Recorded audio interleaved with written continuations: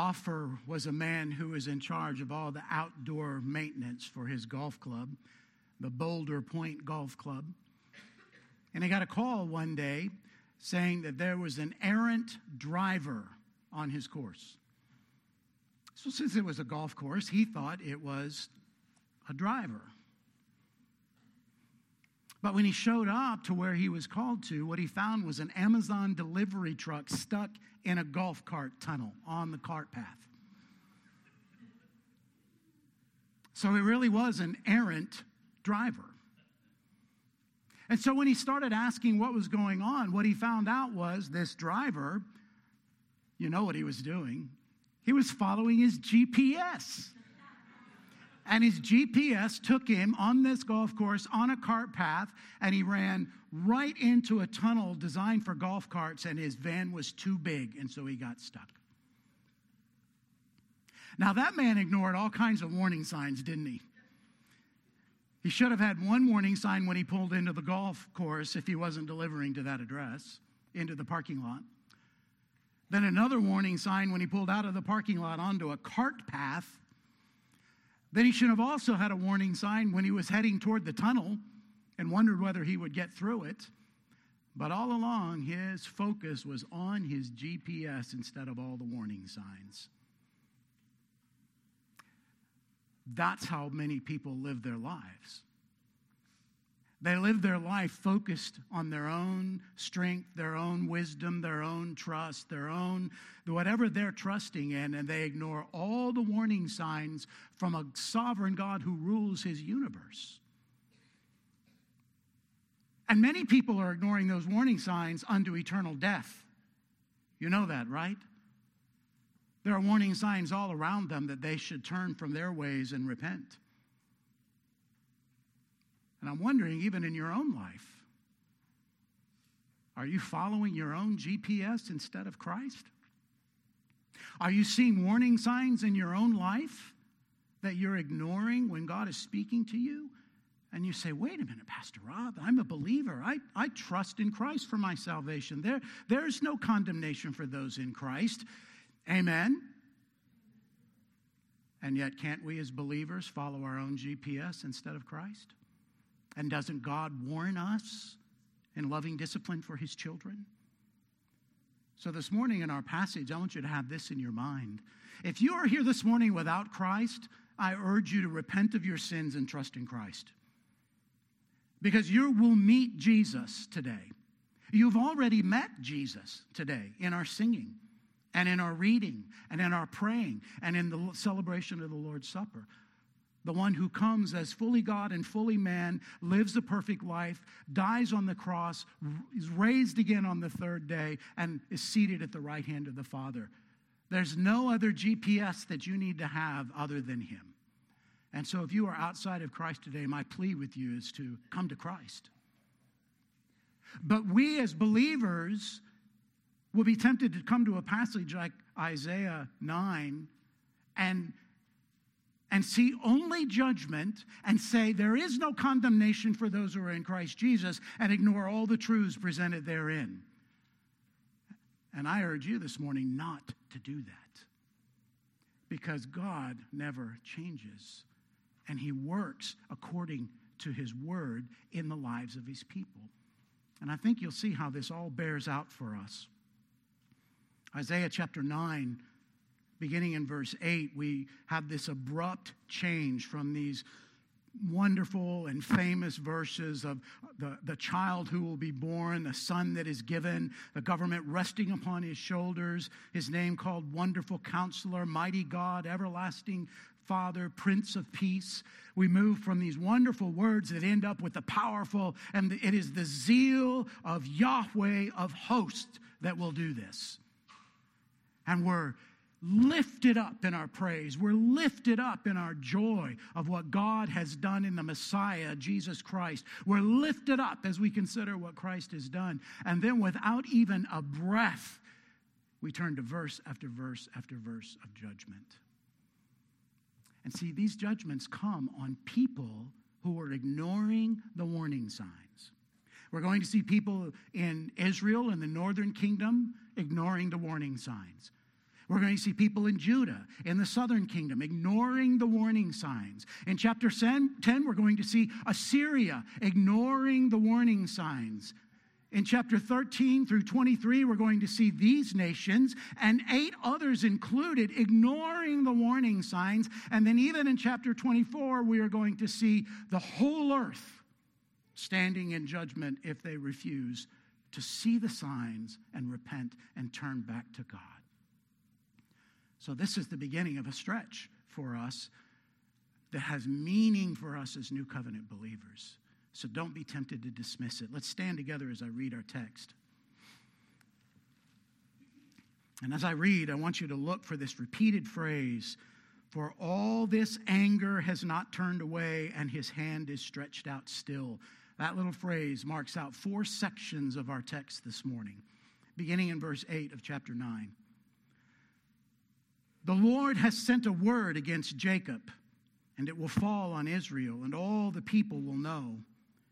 Ephraim and the inhabitants of Samaria, who say in pride and in arrogance of heart, 'The bricks have fallen, but we will build with dressed stones. The sycamores have been cut, but we will put cedars in their place.'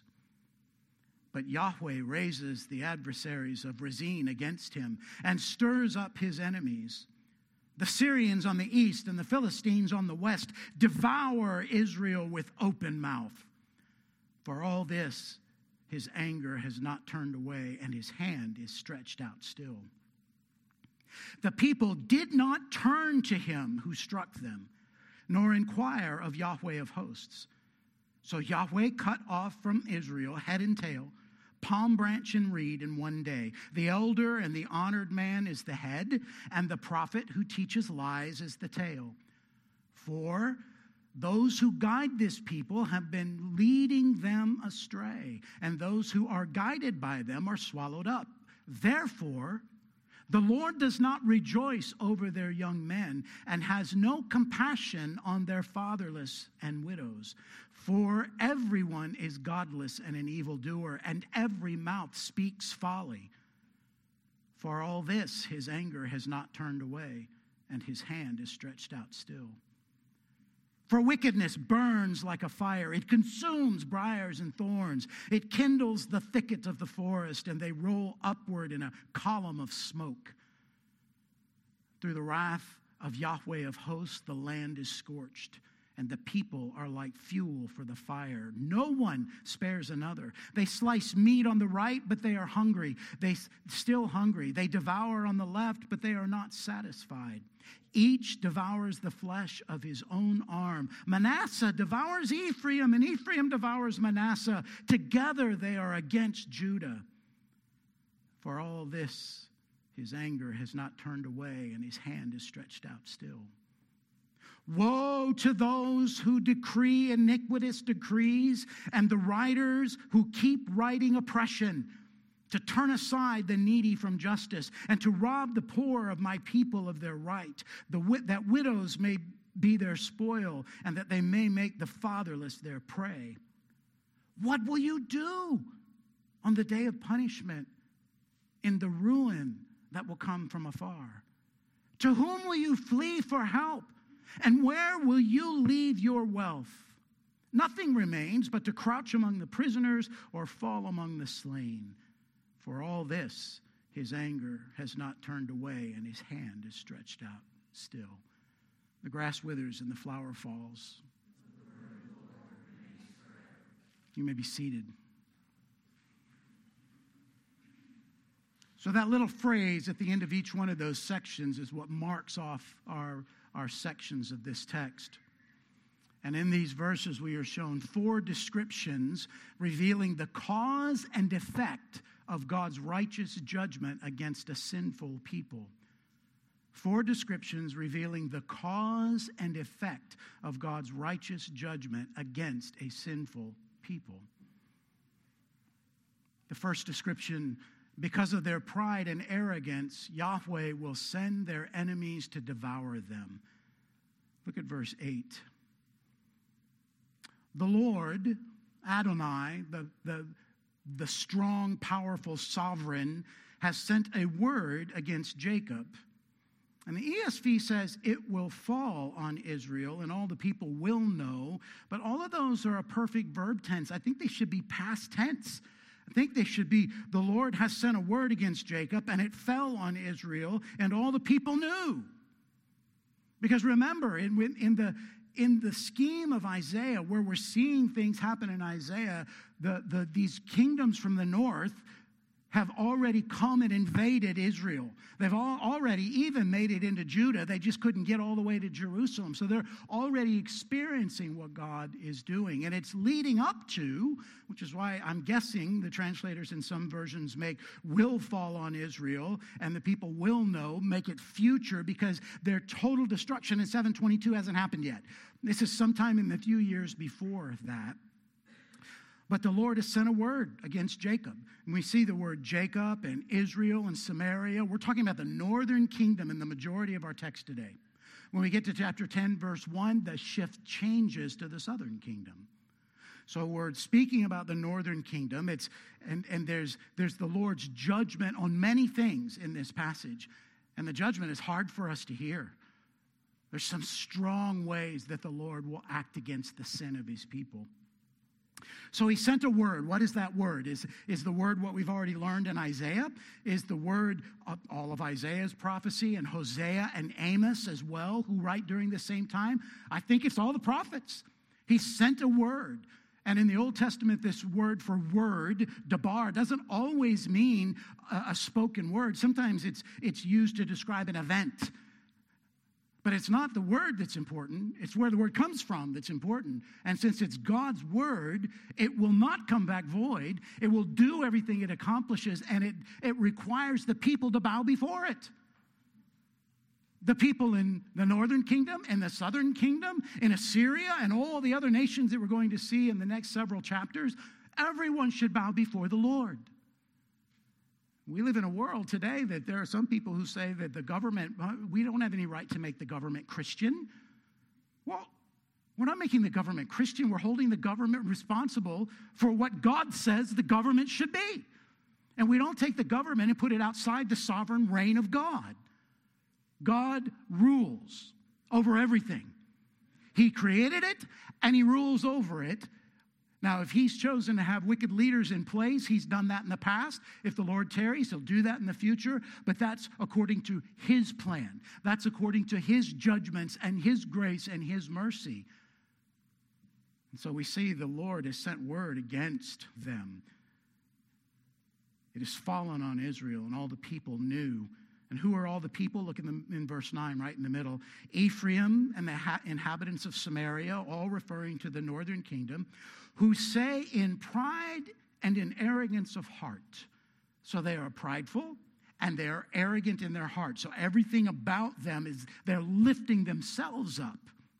They're thinking what they think and what they say and what they do is the most important, and they are sure of it, and they're out front with their sin. And this is the way they're described by God himself, that these people say in pride and in arrogance of heart. Now listen to what they say. The bricks have fallen, but we will build with dressed stones. The sycamores have been cut down, but we will put cedars in their place. So the bricks have fallen. What does that refer to? Is that God's judgment of already that they've experienced where some of their cities and towns have been destroyed? Is that the earthquake in Amos that's mentioned? I think that happens too early, but there's a picture that God has already given them judgment where they've lost their homes. And that is covenant curses right there, isn't it? In Deuteronomy 28, I'll give you the exact verse, Deuteronomy 28 verse 30, we're told that if you are disobedient, God says to his people, you will build houses and not live in them. And that's exactly what's happened here. But instead of receiving that as a sign, we need to repent. We need to turn from our ways because the Lord is being faithful to the covenant and enacting the curses because of our disobedience. They say, we'll just rebuild them with stronger stone. We'll just build them better than they were, as if they could somehow overcome the Lord when it's in his mercy that only the bricks have fallen so far. In Amos chapter 5, verse 11, the houses of hewn stone are condemned. Not because of the blessings of having a house of hewn stone, but because To get those houses, those rich houses, they fleeced the poor. And that's what we're leading into in this whole section. But it also uses another picture. The sycamores have been cut down. Maybe your version says fig trees. I think that's not right. It's sycamores, trees that grew in Israel, tall. And it could be talking about devastation of the forests. But I think it also could be just another way of saying that the bricks have fallen around the house, so have the beams. The main beams that have held the roof up and held all the structure up, they've fallen. And so they're saying, that's okay. We will rebuild it with a better wood. The cedars of Lebanon, the best wood of the time. The stronger wood, the straighter wood, the taller trees. We'll just rebuild all the better. You can see their pride and arrogance. God has acted, but we are not condescending to listen to him. We're saying that this is not the word of the Lord, and if it is, we reject it because we in our pride and arrogance can do everything again our way. But, verse 11 says, in light of that, in the face of that, Yahweh raises the adversaries of Rezin. Now remember who Rezin is. Rezin is the king of Syria. And remember in this whole setting, Syria and the northern kingdom are trying to get the southern kingdom to join them in an alliance against the superpower of the day, Assyria. And the king is making bad decisions. He goes to the king of Assyria for his help instead of to his God. And whatever stage of that battle and that story we are in, this is the king of Syria, and Yahweh raises up the adversaries of Syria, which is Assyria. Assyria are the adversaries here. But not only Assyria, the enemies of Syria, but he stirs up his enemies, the Syrians on the east, the Philistines on the west, and they devour Israel with open mouth.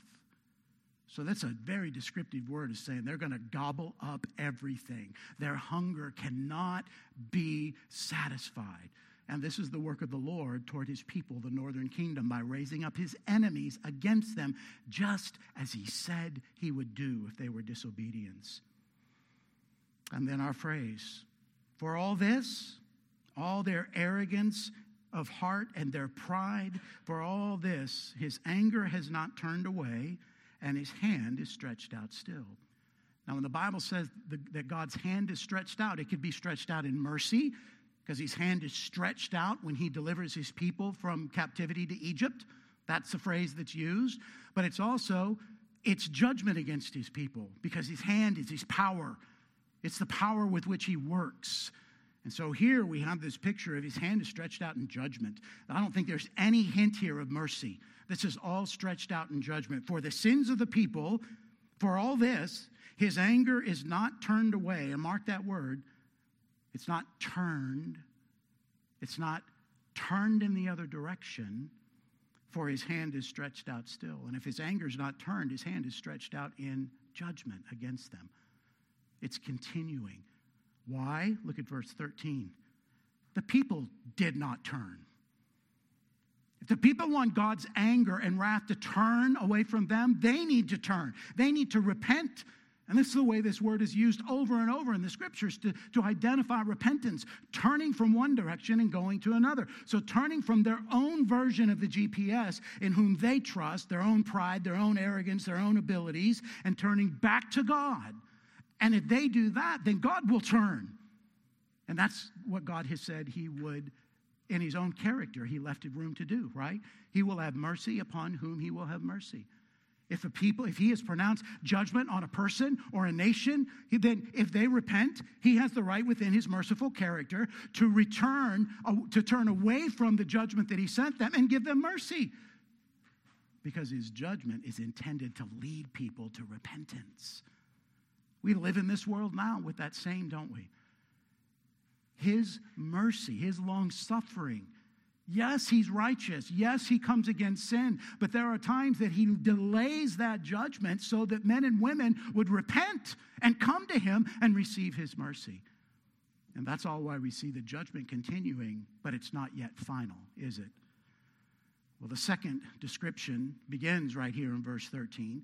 Because they are godless evildoers, Yahweh will cut them off from head to tail, and from their leaders to their orphans. Remember, we're looking at cause and effect. What happens to move God toward his actions.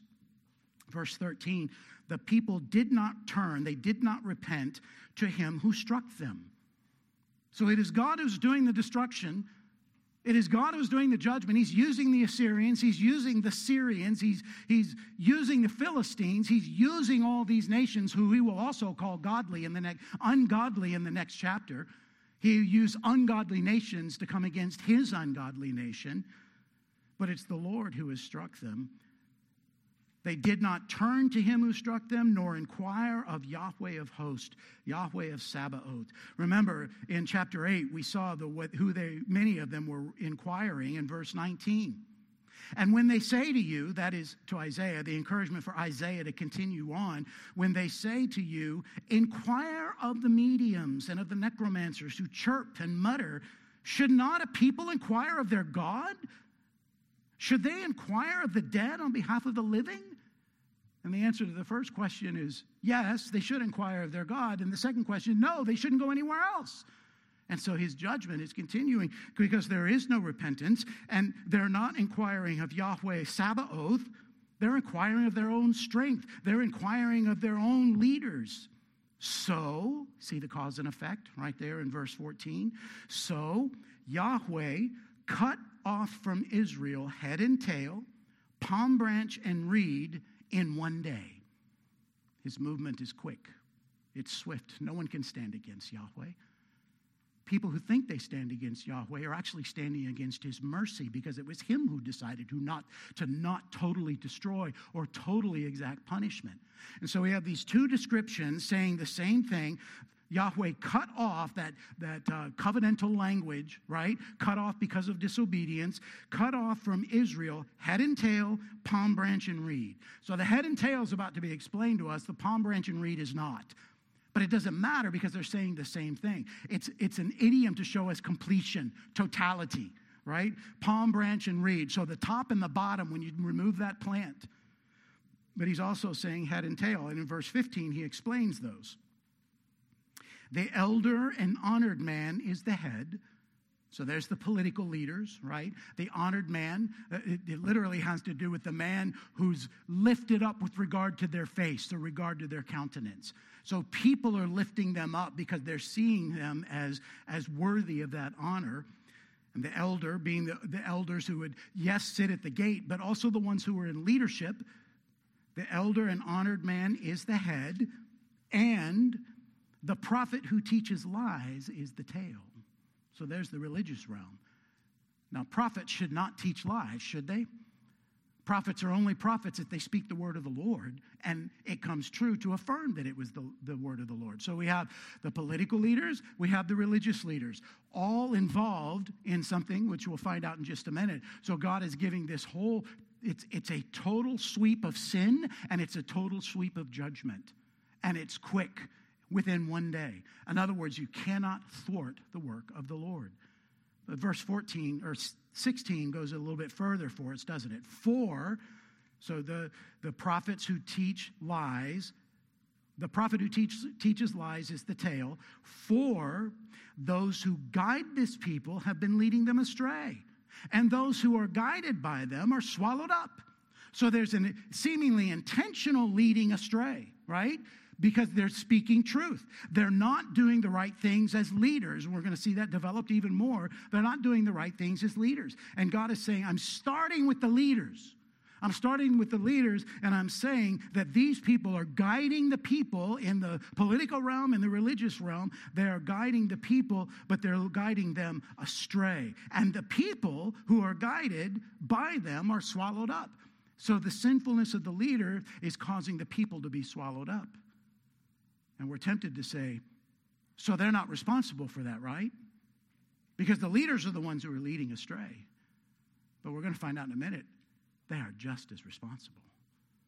They are just as responsible to know that the honored men are not worth honor, and the prophets are teaching lies and falsehoods.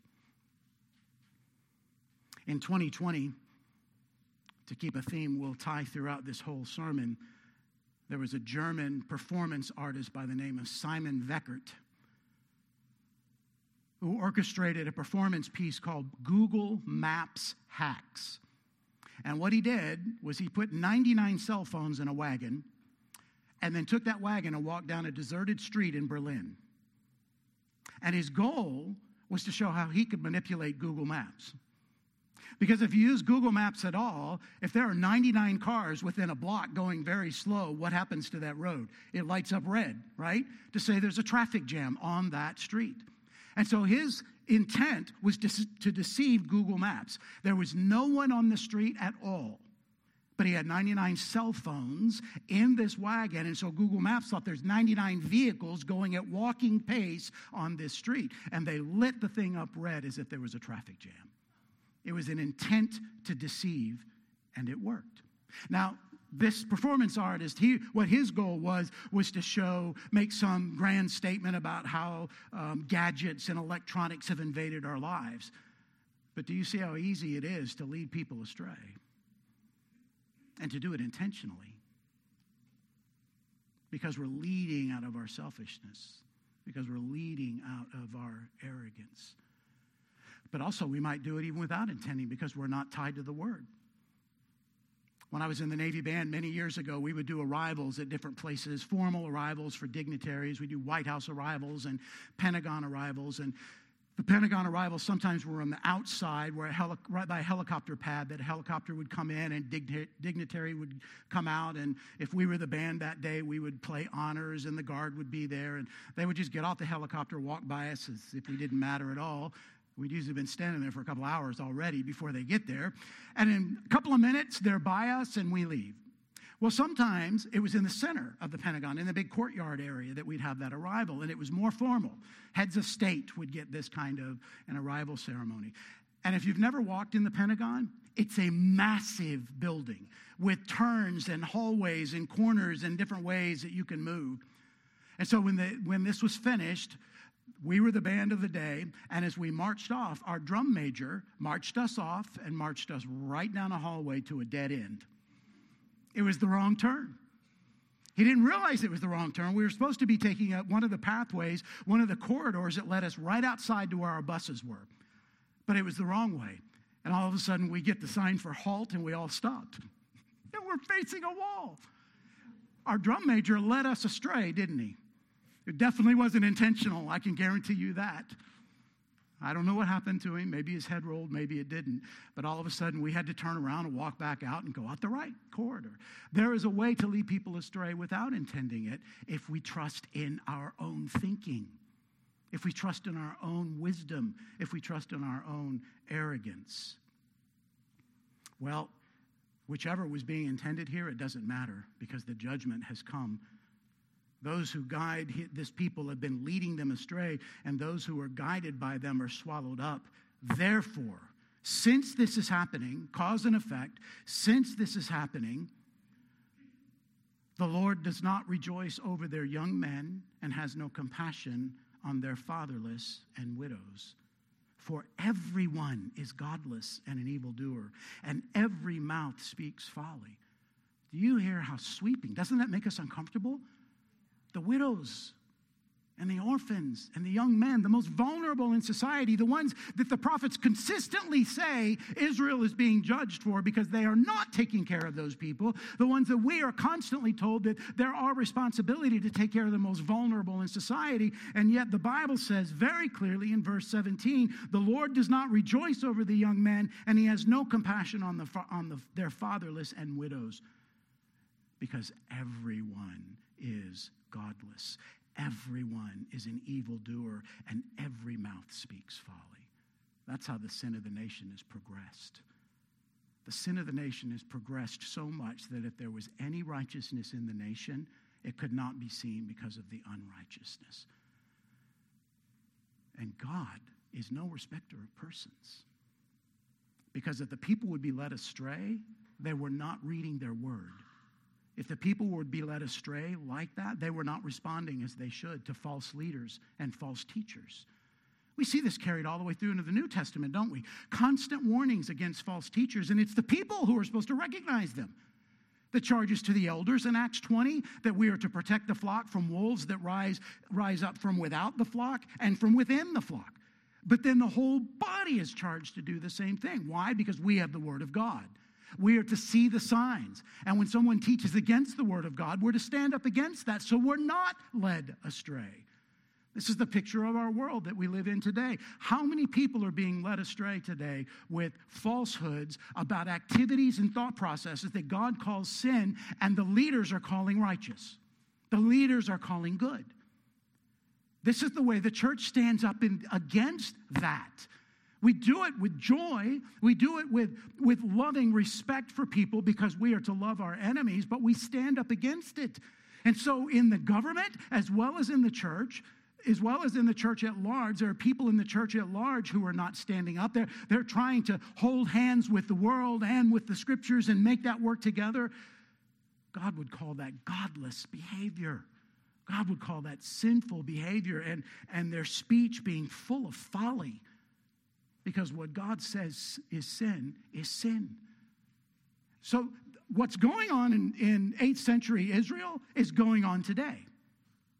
Are we going to see the signs? Are we as a people going to see the signs? Are we going to see the signs of God's judgment as his judgment? Because all of the sexual aberrance that's going on now, the wild things that are called good, God calls evil, that is the judgment. It's not that we're acting this way so God might judge us. We're acting that way because God has judged us as a nation. And that's where we stand in the middle of it, because we see the signs. Our GPS is Christ, not the wisdom of the world.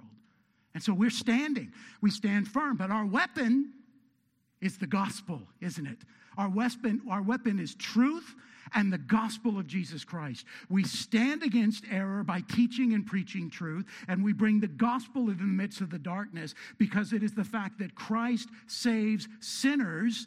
That's the message that we have. So whatever is going on in the world, we stand with the gospel in the center of it. And we are the ones that are the sons of Issachar, who could read the times correctly and know what Israel should do. That's our role as a church.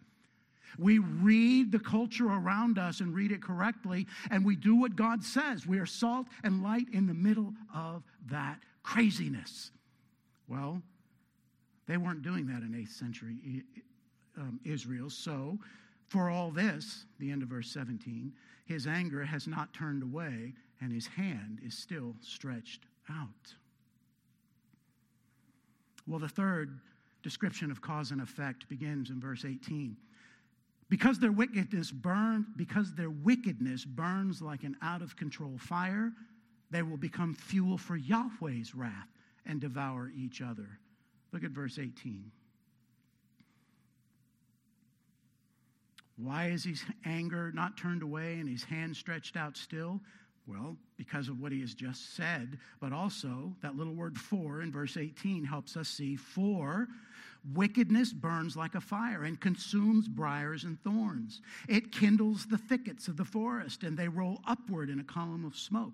So this is a picture of what sin does. Right? This is the ungodliness, the evil that's done by the evildoers, the mouths that are speaking folly. This is sinfulness that burns like a fire and consumes like dried up briars and thorns. And remember, we've already seen that in Isaiah, the briars and thorn, this picture of judgment that reminds us of, and we will see it in the future.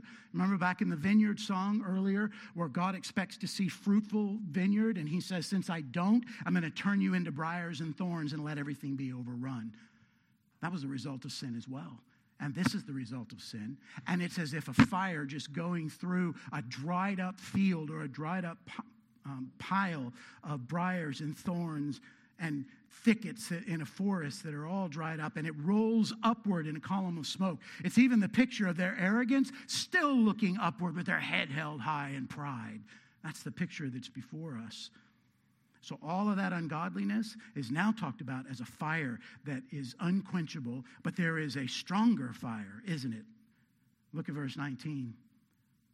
Through the wrath of Yahweh of hosts, the land is scorched, and the people are like fuel for the fire. No one spares another. No one will spare another. So God's fire of judgment is even stronger than the fire of sin. And so he uses his own wrath, and now it's described as a fire that overcomes everything and cannot be stopped, and the people are the kindling. So he uses the people's sinful actions to increase their judgment by letting them go. And how bad is it? They slice meat on the right, verse 20, but are still hungry. And they devour on the left, but are not satisfied. Each devours the flesh of his own arm. Now, whether that's literal or figurative, I don't know, but either way, it's horrible, isn't it? Even the closest tribes, the sons of Joseph, Manasseh and Ephraim, devouring each other, and together they are against the southern kingdom. So God is using the sin of his people that's out of control and burning everything in sight. And then he says, that's my wrath. And I have let it go until you devour each other. For all his anger has not turned away, and his hand is stretched out still. Repentance is what's required here, isn't it? If the people will repent and turn, God turns. His anger will be taken away because he promises that he will show mercy on those that repent and come back to him. There was a man who teaches at Notre Dame, a political scientist who wrote a book in 2018 called Why Liberalism Failed. And the point of using this book as an illustration is he makes some arguments in the book that a liberal democracy has betrayed its promises. It was supposed to foster equality, but it has led to great inequality and a new aristocracy. It was supposed to give the average people control over government, but average people feel alienated from government. It was supposed to foster liberty, but it creates a degraded popular culture in which consumers become a slave to their own appetites. Sounds like Israel in the 8th century, doesn't it? Their leaders have failed. Everything that they should have been doing turned upside down. Their world's turned upside down, so they devour each other because of their own sinful desires. He quotes one person as saying, one student of his is saying this: because we view humanity and thus its institutions as corrupt and selfish, the only person we can rely upon is ourselves. The only way we can avoid failure, being let down, and ultimately succumbing to the chaotic world around us, therefore, is to have the financial means to rely upon only ourselves. That's exactly the wrong way to look at what's going on in the culture. Well, as things get worse around us, it would be exactly the wrong way, is to turn in and pick ourselves up by our bootstraps and say, we can do this better. We can accomplish this better. We turn ourselves to Christ. And if we turn to Christ, we're not turning into our own strengths, our own wisdom, our own knowledge, our own abilities. We're turning to Christ in our weaknesses, and then he is strong in those weaknesses. When we move, we've already had Judah brought in here in verse 21. Together, Ephraim and Manasseh are against Judah. And in chapter 10, verse 1, we move in to Judah as we see the fourth description of cause and effect. Because they pursue oppression and injustice, God will leave them nowhere to turn on the day of punishment. So we return to a woe, which we had earlier, a list of woes.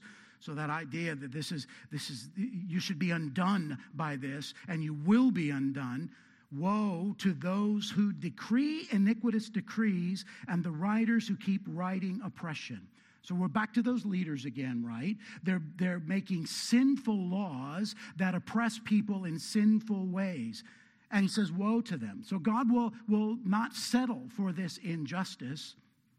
Verse 2, to turn aside the needy from justice and to rob the poor of my people of their right, that widows may be their spoil and that they may make the fatherless their prey. So you see the injustice against the poor, against the people who are the most vulnerable in our society. God is coming against them because the leaders they're not just doing it, but they're writing laws that are sinful, and then in their court system, they're adjudicating those laws in sinful ways. Both of those things are happening so that their coffers, they can build new stone houses on the back of the poor, just like Amos tells us. And this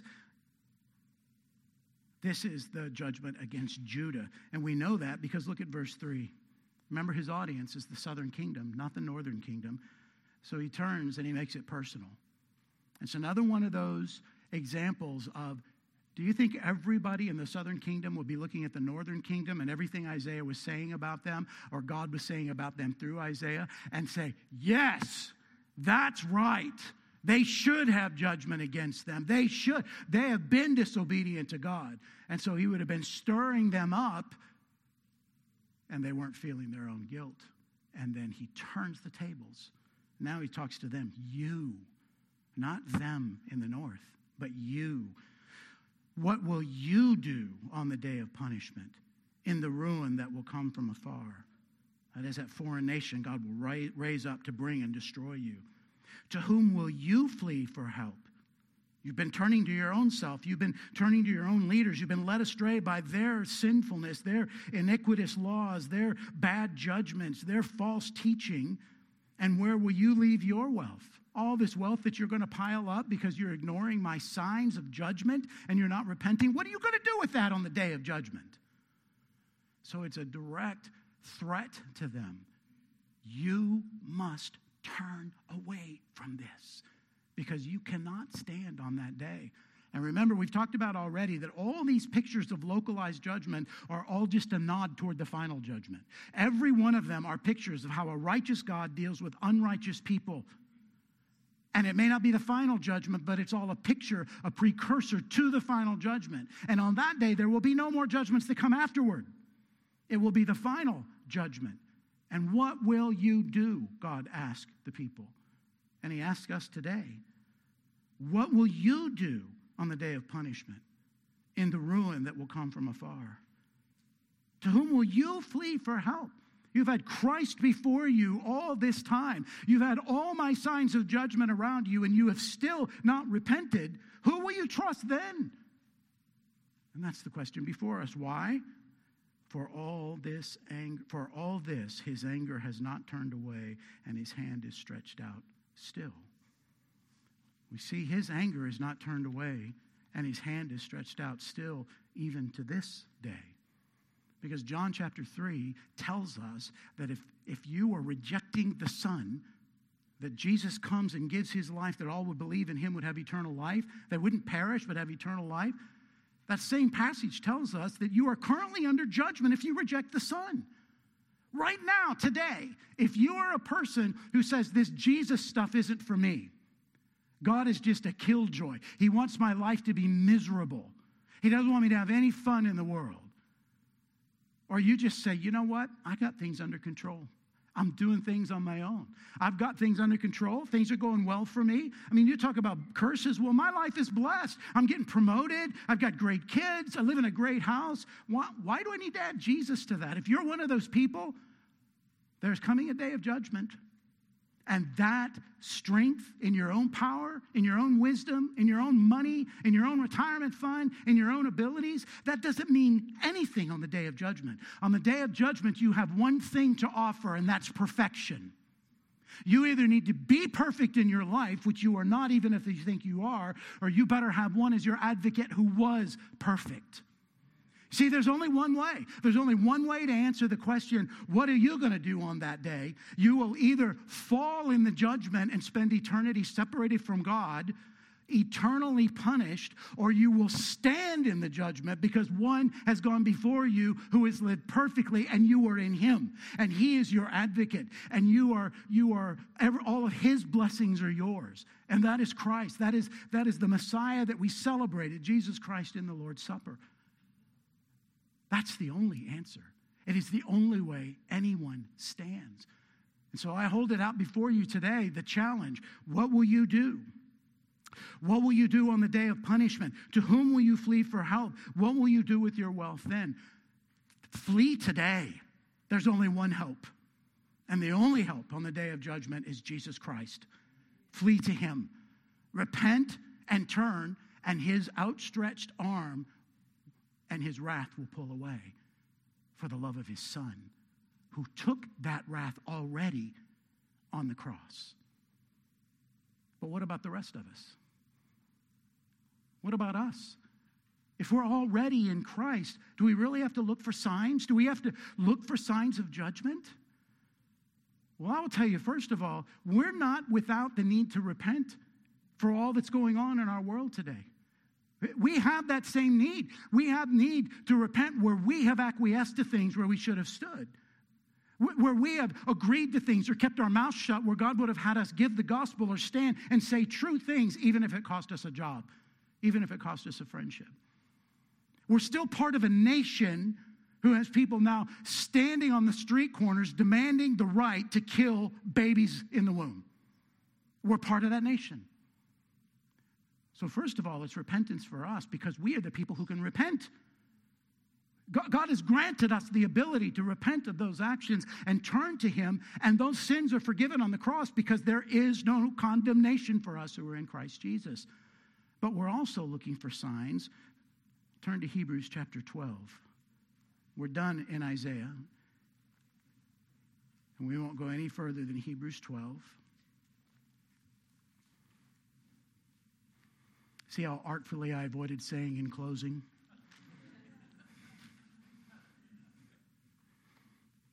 Hebrews 12, beginning in verse 3.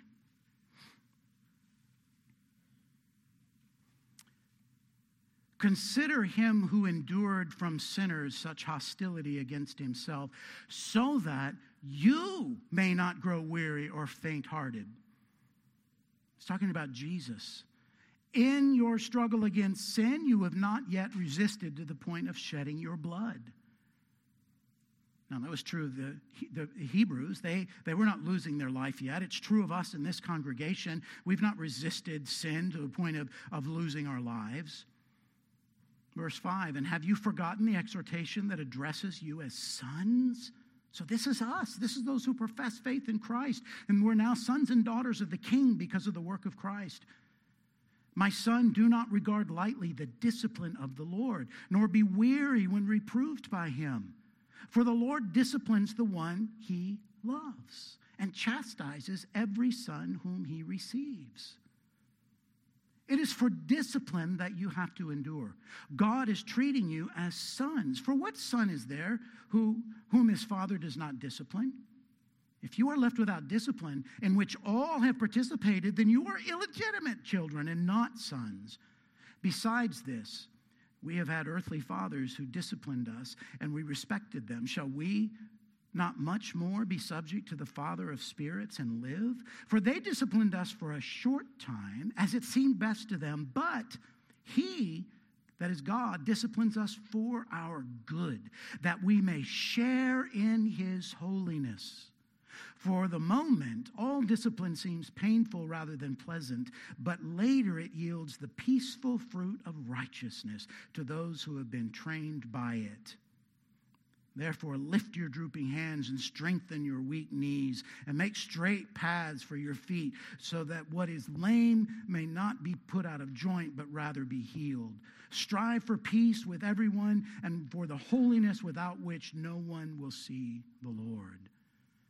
So it's when God disciplines us, he is disciplining us for a purpose, that we may share in his holiness.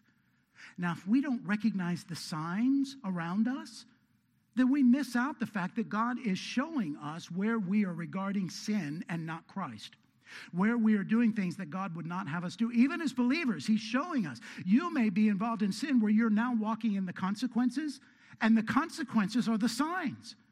And are you going to be driving your truck into the cart tunnel? Or are you going to see the signs and repent? Because the purpose of that discipline for a believer is so we share in his holiness.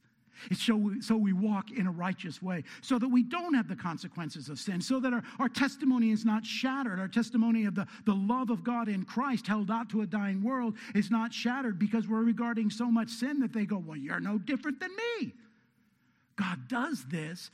And if we're not seeing the signs, we're going to walk into that sin and drive into those tunnels with a car instead of the cart because we are tied up in our own visions. We're not living in the Word and submitting to the Spirit. So there may not be eternal punishment for those of us who are in Christ, but there's a discipline that happens that is loving from our Father so that we are sanctified and conformed into the image and likeness of Christ. So the message of Isaiah 9 and 10 is for us as believers as well. There's a small island in northern Canada. Igloolik is the name of the island. And in the wintertime, the temperatures hover about 20 degrees below zero. Thick sheets of ice cover the surrounding waters, and the sun is rarely seen. And yet, despite those conditions, the Inuit hunters have, for some 3,000 or 4,000 years, have hunted without any means except the ability to address drifting snow because of the wind patterns, to use the sun, to use the natural creation around them. And they navigate large swaths of changing terrain. They can go out to hunt, and the wind blows, and there's no path left, and yet they always know where they're going. And it's been taught generation to generation how to navigate in such a harsh environment. Well, now, guess what the younger hunters are doing? GPS. And they're navigating with these GPS systems, which are great until it's not. It's great until it doesn't work. It's great until the device fails. It's great until it has you drive into the tunnel on a cart path and in an Amazon truck. But you know what's happening? This generation is losing the ability to navigate like they have for thousands of years. They're losing the ability to look at their land and understand it well enough to get around, that they don't need anything except what God has provided in front of them. Now, this is the picture of Christians who go astray, isn't it? We get our own strength and our own ways, and we forget the practice of the Word. We forget the practice of reading and meditating upon the Word and memorizing it and crucifying our sin and pursuing Christ. We forget all of that because we get caught up in our world. We get caught up in our world and we lose our focus off Christ. And all of a sudden we find ourselves that we're not reacting as Christians. We're not thinking about the sustenance of Christ. When things go bad, we're not thinking about the short-lived nature of the world we live in and the eternal perfections of Christ who has redeemed us. And so we don't want to pick up anything else at any time, even if it works for a season. We want to keep our faith in Christ, know the Word, see and obey the signs, repent, and trust in Christ alone. That's what the call was to the northern kingdom. It's what the call is to the southern kingdom before their judgments, and they did not see and process the signs correctly. It's the call to you if you are outside of Christ today, and it's the call to you if you are one of God's children. See the signs, know the Word, repent of sin, understand His discipline towards you, and trust in Christ. That's as simple and as difficult as our life is. Let's pray. Father, we are grateful to you for the Word and its truth. We're grateful that you can speak to and about a group of people centuries ago, and your Word speaks to us because you've breathed it all out. And so we are a people, Father, who constantly are in need of reminding of your mercy. For even as we realize the areas that you are disciplining us lovingly as a father to draw us back into holiness, even as we realize those, we need to be reminded of your mercy, because it's not the law that saves us. It is Christ. It is not turning and doing good that says, oh, now we're safe. Your word reveals Christ. And so we are constantly in need of your mercy and your strength. So provide that for us. Father, if we need wisdom, let us not turn to the world. Let us turn to you, who promises to give wisdom to all of us and give it liberally. If the world is overwhelming us and taking away our joy, help us to turn back to Christ. For your word tells us that he gives us his peace and his joy. And it's not peace like the world gives. It's not joy like the world gives. It's different because it comes from you, and you are our God, our creator, our redeemer. So, Lord, help us to be that people who keeps our eyes focused on you through the study of your word. When we sin against you, we repent, for you are leading us into holiness, without which none of us will see you. So we are thankful for the perfect life of your Son, Jesus, and the righteousness that is credited to our account because of his work. Raise us up as your army, Father, in the midst of this darkness to do what you would have us do For you still have people to save in the midst of this crazy world. And we desire to be ones that you use to bring your gospel to those hurting and broken people. So do this for your glory. In Jesus' name, amen.